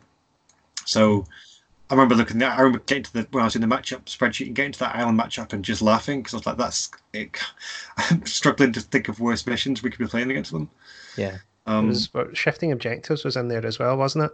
Or was that round so it was relocation orb, places of arcane power, total commitment, and border war. Was it border war again? Maybe? Border war again, yeah. I think it was. I think shifting objectives was round 4. So anyway, so we did the matchup process based on that data, and I think there was some of them. I think it was against Sweden or something. Wales. We had so much red on our matchup grid, and we came out ahead again. So we managed to come out really well. I'm really pleased. I don't know what you think, Nathan, but how the actual matchup process itself went. I thought we made one big mistake. Yeah, that was my mistake. Everything else was fine. Like, we were actually impressed with how we matched on the data. Yeah. I think the more that we've looked back on it, it might be to do with either preparation going into the event it wasn't like we didn't prep. I just think that our efforts were maybe misplaced. It's just I think there's a couple of things. I think so. I think we were really focused, making sure we didn't mess up that matchup process, and I think we managed to do that. Apart from me making a mistake against Sweden, so we were having a big conversation about who to match up with someone. We had one card left in our hand, and we had the card face down on the table on my hand, and I think due to tiredness on my own part, we got confused about which card we had in our hand and didn't actually look at it. We just assumed, and we made a mistake. Yeah, we ended up with John in an unwinnable matchup. Where we could have had him and me in really good ones. Yes, we that was the round we won as well. We would have. We would have won it by a country mile, I think. I imagine we would have won better if we had. Yeah. If that was my mistake ultimately. That was just due to fatigue. I think that was the last kind of. Well, it was last game day 1 when we'd had 2 or 3 hours sleep. But it happens. It happens. Yeah. It was like 40 degrees in that building as well. Yeah, it was warm. So I think the kind of. And I think all our rounds were pretty hard fought, especially the English one. We were straight off the bat, so we played England first. They got 4 mages, we got 3 mages and a minor, so we ran them really close. They ran away with the secondary games. That's the conversation thing to touch on later on. Yeah. But, so that was really heartening from the beginning, and that kind of, I thought that meant, okay, we're in this now. We're being competitive, and we were. Just things, for whatever reason, didn't quite shake our way, whether that is to do whether the lists weren't quite right, whether player performance wasn't quite right. I know Lee was definitely not his best. I think he'd say that himself. I think that was a lot to do with the fact he was knackered, unfortunately. So I think somewhere between the data not being right we got for the matchups and player performance, and maybe luck maybe not going quite our way in some occasions. I think that's kind of where we fell apart a little bit. Well, we didn't fall apart, but that's just where we let ourselves down a little bit. Yeah, you've got to have a combination of everything, really, don't you? Like, even if you look at it from a singles point of view, you can play amazing all weekend, but if you don't get the luck when you need it, you're not going to get the results that you need. I'm not sure you had any luck in particular. Well, day 2 and towards the end of day 1, it wasn't so bad, but my first 2 games were, my first game was against Laurie's Doc in Are we being a bit too scattershot how we do this, by the way? Yeah, I think let's just go through I don't even know if we should even touch on who we played and when we played, because it's almost not as important anymore. I don't think it's not, but I mean... But to touch on some of the bad luck, we had some really bad luck in round 1. So the one I had was lost the deployment roll-off, lost turn 2 priority and turn 3 priority when I was playing arguably the best army list in the game in a realm that wasn't great for me. One of those, I felt as if I was playing so well that if I'd won any one of those priority roll-offs, I could have taken a win in that game. Like I feel as if I orchestrated everything as well as I could, given the fact that I was losing priorities. And we would have won that round. We would have won that round with just that one game. I think Laurie himself admitted the same thing, that if he'd won at that priority, that would have been the game. But yeah, it wasn't clear on the round 3 one, and round 2 is a little bit early to make a call. But with hindsight, looking at how the turns panned out, any one of those probably could have got me a win, or at least dragged the game out a lot closer. And then Lee Martin versus Richie lost a priority roll to a double 1. He lost 2. He lost 2 to 1 and 1 to a 2. 1 to 2, yeah. So like some incredibly bad luck. He could have got priority if he'd rolled a 2 for the first 2 turns, or a 3 in the third turn. Yeah. Which might have not made it a win. It was a really hard list that he'd not really had any experience playing against, with Fyreslayers being so new. No, and I think he made a tactical mistake in that one. Yeah. But there was quite a lot of that in the first couple of rounds. The second round, I got busted. Admittedly, I was playing, I think, one of the few reds that I had, but it helped us, we thought, with our other matchups. Well, the Legion of Bloodless, which you played yourself as well, so you knew. Yeah, I knew how it worked, and I failed a 6-inch charge with Whoa! Right, stop making noise. Sorry. That's not me. It wasn't me. You can't prove anything. Fake news. It's Hobby. He's just trashing his room. I know, he's just ripping up all his data that he collected on the way up the road. But yeah, failed. The story of it is over 2 turns, failed 3 6-inch charges with a reroll, which is apparently, according to JP, 1 in 8,000 of a chance to happen. Like, there was quite a lot of bad luck at the start of the weekend. Yes, it seemed to be like just little things that can kind of make or break around. If you look, I would say if you look at your bad luck, that also suggests there's something else going on as well, in terms of performance. But at the same time, it did seem like we were getting more bad luck than we deserved. But which was a little bit hard to take in time, especially when you think. You think you earn a break when you play that well against England, and to not quite get it was a bit gutting. Yeah. But you make your own luck as well, as I say. It was a bit disheartening for me at the start of the weekend. But I believe the team were, for the most part, in really good spirits, and from what I could observe, everybody was playing well, despite the fact that they were obviously tired. And no, we had a very good team spirit. Yeah. Apart from at 3 a.m, where people were being told to roll over and shut up and stop swearing, the team spirit was great, and we did keep ourselves buoyed up, even though I think you could see people were getting disheartened.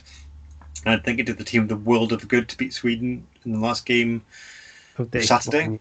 Yeah. Unfortunately, maybe not as well as we could have done due to the matchup mistake, but it set us off on the Saturday night to go and have a nice team bonding session. Everyone's in good spirits, looking forward to the next day. So that was really nice. Had some nice pizza, some cold beers. Yeah. I think in terms of the team, it's the closest that the team's been for. That's my third one, and I think that's the team spirit and how we got on. I think it's the best it's been, and I think that it was really good how we all stayed. I know that there was a problem with us.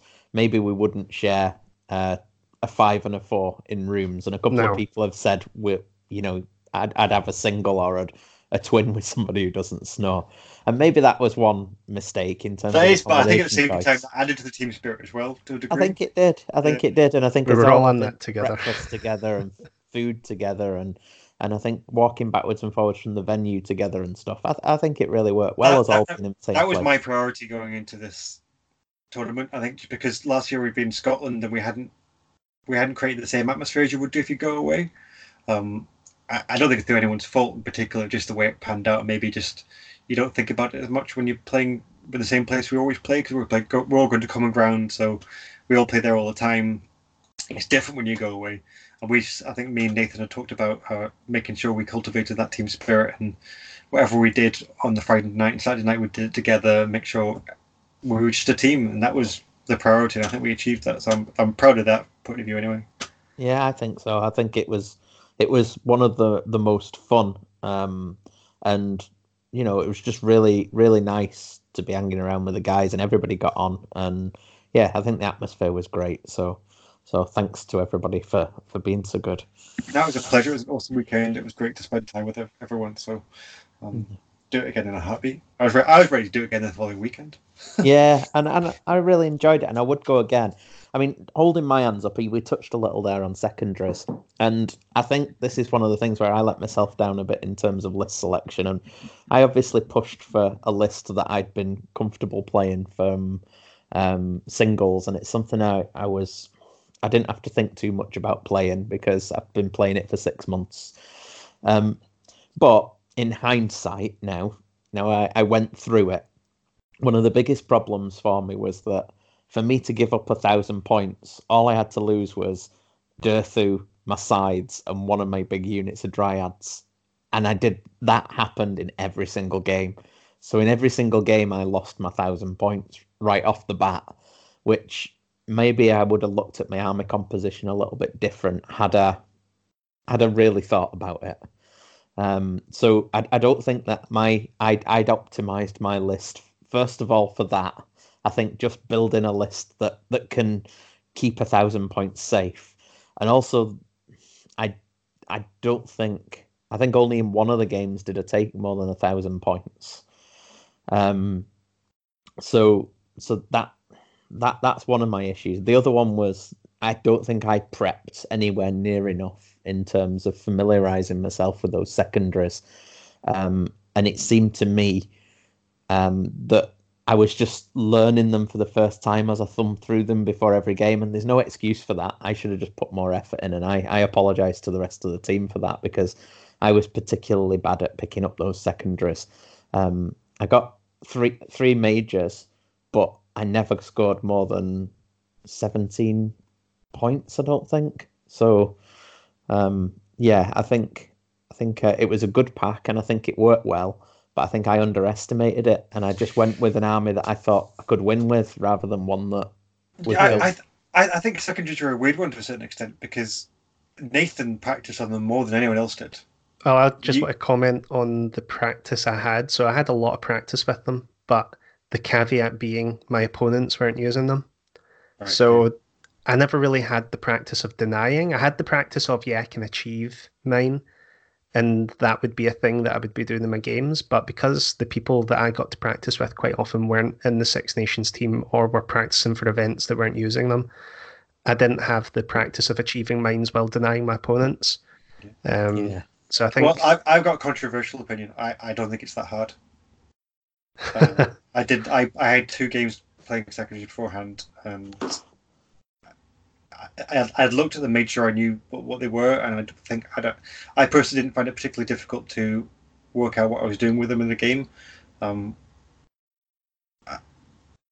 don't think you need to practice them to death to get the hang of it. I think I certainly didn't anyway. I mean, I scored 7 out of 10 of my secondaries and denied 6 out of 10, and I hadn't really thought about them, how it affect my list at all. And I was actually surprised how well your list kind of played into quite a lot of them. Like if you think about 2/3, like killing 2/3 of your opponent's army, you've got shooting that can do it across 5 turns fairly easily. Denying 2/3 is quite a good one for you. That was one of the ones I didn't manage. But actually both of those I didn't manage because that was against the Irish lad when I played Feck in the last one.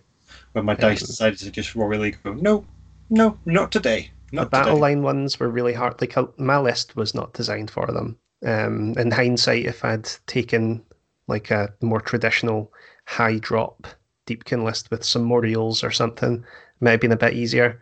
But with my battle line being so fragile, and my heroes not being able to fight as well, because you've just got support heroes like the Tidecaster and the Soul Scryer and stuff. Like there was quite a lot of them are really hard for me to get. So yeah, I think my list wasn't wasn't great at achieving them while denying them. But I also think that I mean, again, JP had a quick look at it and he's like, well, obviously the more you win, the more secondaries you score. Yeah, that's the data. I mean, that's I enjoy playing with them, but and you can obviously tactically play to get more when you lose, but I think generally you score more when you win. Maybe that's just through people's lack of practice, and if people were more comfortable using them, that wouldn't be the case as much. But yeah, I don't. Yeah, maybe you're right. My list was good in terms of being able to hop characters off the back edge, be able to shoot off the kind of most expensive stuff. My battle line's hard to kill. You've got deploying this guy for your full army. No, or half your army, I played Total Commitment twice. Ah, right, okay.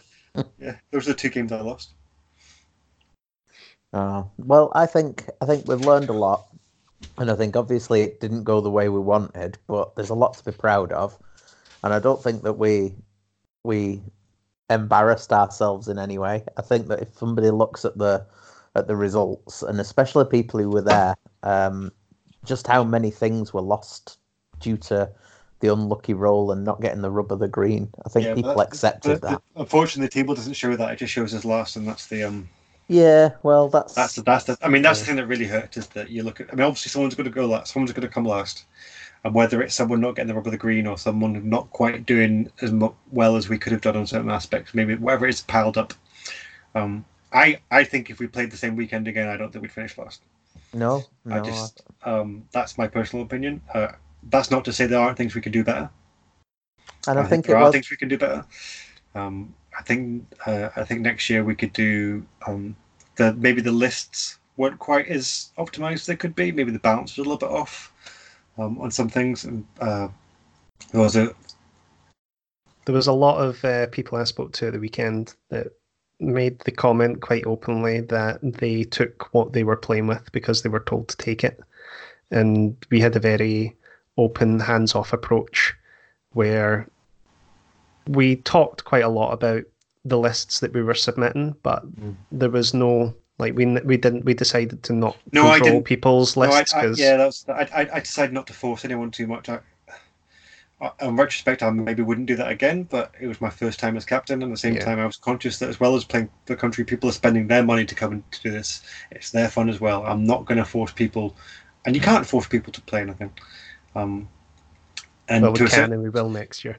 to a certain degree, I was happy to let people's own skill and knowledge come into play as well. And I think maybe that was the wrong choice ultimately. I think next year, whoever's doing it, I'd suggest that there's a much firmer hand on lists, because I think that's an aspect we could have improved on.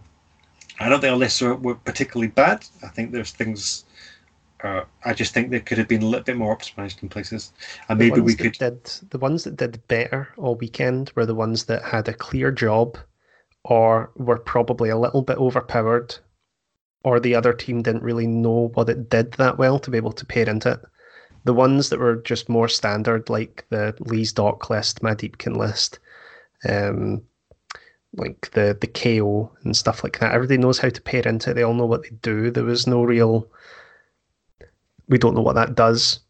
Whereas the ones that we had a clear job for, like Stu's, like we knew what we were doing with Stu's army, and he did probably best or second best. JP knows what he's doing, and it's an OP army. John Bayliss is playing Skaven. Unfortunately, so having looked at, I kind of looked at the kind of par. So what you expect from, I looked at everyone's colours they played over the weekend, whether they played greens or yellows or reds, and only 2 of us actually finished on par or above par in terms of. So it was saying that a green should be at 17 points, a 10 should be. Yellow should be 10 points, and red should be 3 points. So, so even I think even the ones someone who did better still weren't quite hitting what we needed them to. We just generally weren't converting enough of our yellows, and so whether those yellows were wrong in terms of the thing, or whether the player performance was a little bit off, or the luck was a little bit off, whatever it was even the things we got right a little bit right, we didn't quite get them right enough. Yeah. Yeah, well, I think we've took a lot away from it anyway, and I think that Failure is the everybody. best teacher. Well, I think everybody who was involved this year that goes on to be involved next year will redouble their efforts and will certainly be playing to hand back the potato peeler. Um, so I think a lot's been learned, and any lesson's a valuable lesson.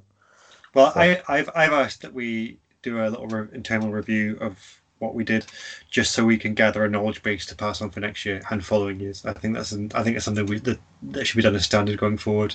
Just review everything that was done, what we did well, what we didn't do well, just so whoever's in charge next year can take that on board and react accordingly. And that should happen year on year, so we don't lose the knowledge and don't lose the learning.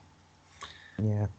So do we know where next year's is and when yet, or when will we find out where? So the bid process is open until the end of June. So I think we should find out the end of June, early July. I know that I'm fairly sure that Northern Ireland are going to bid. As far as I know, Sweden I don't think are this year. No, it seems as if they might be missing this year based on work commitments. Yeah, I don't think the Republic are quite ready to bid yet, from what I can gather. So I think of the people. So the rules are that at the moment, those who haven't posted yet get first dibs. So of those three, I think, as far as I know at the moment, that may change. That only Northern Ireland will bid in that case. I don't think that'll mean they'll automatically get it, just in case. So if their bid isn't up to scratch, it may get put out to tender for other countries as well. But I'd be surprised if that was the case. They seem to have their heads screwed on, those boys. So they've been talking about it for a while, I think. Yeah. So Yeah, well, they're hosting the Ulster Open. They've done that this year, and they've got the Bastion, the one that's coming up. Is it in? I don't know when it is. Well, they posted a little teaser in the captain's chat, like a YouTube video to a music video produced in Bangor. All right. So I don't know if maybe they're planning on putting a bid for there, because I think they've got a club or a venue in Bangor. So I think it's important to say that. I'm not sure if we've said it yet, but all the other guys on all the teams are absolutely cracking. I had five great games. The atmosphere with the teams was fantastic. Didn't hear a bad word about a single game in terms of the attitudes of the players. I can't speak highly enough of how cool the community is just to go and play in terms of the Six Nations. I think we've built something really special in terms of that Six Nation community. I'm excited to see where it goes next. Yeah, if you're not interested in taking part or playing at Six Nations, you should get interested, because it was like, although like the results weren't what we hoped for, it was probably the most enjoyable weekend of Warhammer that I've had. Just like the team atmosphere and getting to meet people from the like Irish contingent and the Swedes coming over as well. It was special. It was good. Yeah, there's nothing else quite like it. No. I would do it again in an absolute heartbeat. I can't wait to do it again. So what are your next tournaments? What are your next outings, Mike? I'm going to some shitty tournament called Northern Incursion. Oh, yeah. I don't know if I've heard of that one. Yeah. Oh, no, Northern... Oh, yeah, that's right. Northern Invasion. Sorry, yeah. That's the plan. That's my next one. And that's pretty much good. Oh, I think that's going to be my last one of the year, almost. And then you're hosting as well, aren't you? Yeah, so I'm away. So what's after that? It's Warcry. I don't think I can make. And then Onslaught, Warpath. And then not Warcry. And then Warpath. I'm on holiday. I might be able to do Winter War, actually. I'm not sure. But then the Howling. My one-day tournament is in the end of October, and then it'll just be the Masters for me, assuming I qualify. I don't think I'll get down to any more English tournament. I'm quite looking forward. I had quite an intense first half of the year in terms of the tournaments and obviously the build up to the Six Nations. I think that's also other things about the Six Nations result. With the amount of work we've put in, and the amount of time Nathan and I talked about it, spent thinking about it and planning it, and as a team we started thinking and planning about it. I mean, it's just disappointing to finish where we did. It's a bit gutting, but as I said before, it's got to happen to someone, and I think the standard was closer than it ever has been before. Yeah, and the margins were so small. Well, I think that you should be proud of the job you did anyway, because the team were all happy. We all enjoyed ourselves. Granted, we didn't get the results we wanted, but I think it was positive. Yeah. So anyway, so Northern Invasion's my next tournament. I have no idea what I'm taking yet because there's a General's Handbook to drop in the meantime. Yeah. So it's hard to know what I'm doing yet. So no great hobby plans either yet. We'll see what's going on. See what inspires you. We're in kind of we're in stasis a bit at the moment. I feel like until we know what's going on with the handbook, it's hard to make any plans or get excited about doing stuff. Well, we'll know. It'll only be 6 days and they'll be out, so everybody will have a copy, or they'll have a digital version, no doubt. You'll just be able to watch Guerrilla Miniatures do a full YouTube video review of the entire Battle Tome on Saturday, and then I'd imagine Facehammer will have an episode as well, dropping on the Saturday. Yeah. So, well, that should give us a pointer for the coming year and give us all some ideas, because it is very front loaded in Scottish scene in particular. I certainly find that January, February, March, April, I'm away almost every 2 or 3 weeks, it seems, and then everything tapers off. Then you've got the build up to the Six Nations, and then for me it kind of abruptly ends. I'll probably be scrabbling around like a loon, trying to get enough ranking points to get myself into the Masters contention. Because what events are you going to? I don't know. I'm going to the Howling. I'm definitely going to that. For sure, good boy. Good doggy. Yeah, I'm going to that. I don't know. I don't think I can make Warpath. Onslaught in September? I don't know, because I'm going to Tromsø, aren't I? Oh, so you are, yeah. That's a bit of a, that's going to be awesome. Yeah, it That'd is. be amazing. That's going to be a very good one. So that's all booked now.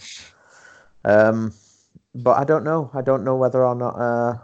I don't know if I can make Onslaught. It'll all depend. It depends on real life, but it's looking possible. So we'll see. Yeah, I'm looking forward to a wee break for a little bit, but I'm sure after Northern Invasion finishes, I've got nothing to look forward to. I might be feeling the pain a bit, but so I have to see how it goes. I was looking forward to a break, but then after the finish last weekend, it's created a bit of a beast. Yeah, it has. I've already got permission slip signed for next year, but I was planning on taking a year off. No, I'm probably going to be taking my frustrations out on some unwitting, unknowing tournament goers over the next few months. But and then I'll take a break after August up until Masters. I'll get to the Howling, and then from the Howling onwards, it's probably going to be, for me at least anyway, whether I'm on the team or not, probably Six Nations prep, because we need to do better than last year. He's talking about being on the team again now. Oh, he's talking about playing again. Maybe not even playing, but I'm definitely going to try and force my way into some form of manipulation on the team, because I just can't stop thinking about it now. I'm too competitive for my own good. It's not a nice thing to have on our CV. That's the problem, and you want to make sure you want to kind of make it up. As much as I don't think we did, we've let ourselves down in terms of our attitude to it and how we approached it. The result is not shown is let us down a little bit. Whether for whatever reason that is, that's just, and you want to kind of put that to bed as soon as you can. Yeah, well, on that bombshell, it is this time of the evening, and we've hit our 2-hour mark. So it's a short one. I've only been on for half an hour. Jesus. I know. Well, what the hell are you talking about? Well, Northern Invasion. It's a small tournament that's coming, and we've also been talking about the new ways to play in the General's Handbook. So the meeting engagement stuff. Yeah. So it's looking positive. In 8th edition was the small games called meeting engagement in 8th edition. I seem to remember. One of the battle plans was called. But yeah, that's right. Yeah, battle plans.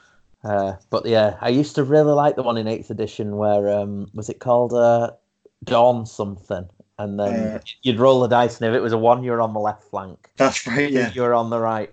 2 to 5, you're in the middle, and a 6, you were on Oh no, 2 to 4 you're in the middle, a 5 you're on the right, and a 6 you chose, and you had to do it for every single unit and character. And then some of them wouldn't come. Some of them wouldn't come on the board first turn. Yeah, Armour doesn't have my dwarves, and my artillery wouldn't come on the board first turn. You're like, oh shit. Oh no. All my trolls got put on one flank and all my characters on the other, so they were all just going to stand there stupid all the way through, and there'd be animosity tests everywhere. It was good fun. But yeah, that'd be nice. But anyway, thank you very much for your time, chaps. Thank you for having me. No, and thanks for the service you've done, and we'll no doubt catch up again in advance of the Howling. I can only apologise to all Scots out there that we didn't do better. Wow. We've learned a valuable lesson, and we will get better as a result. So, well, the good news is we can't do any worse. Okay, it's good night from me. It's good night for him. And something.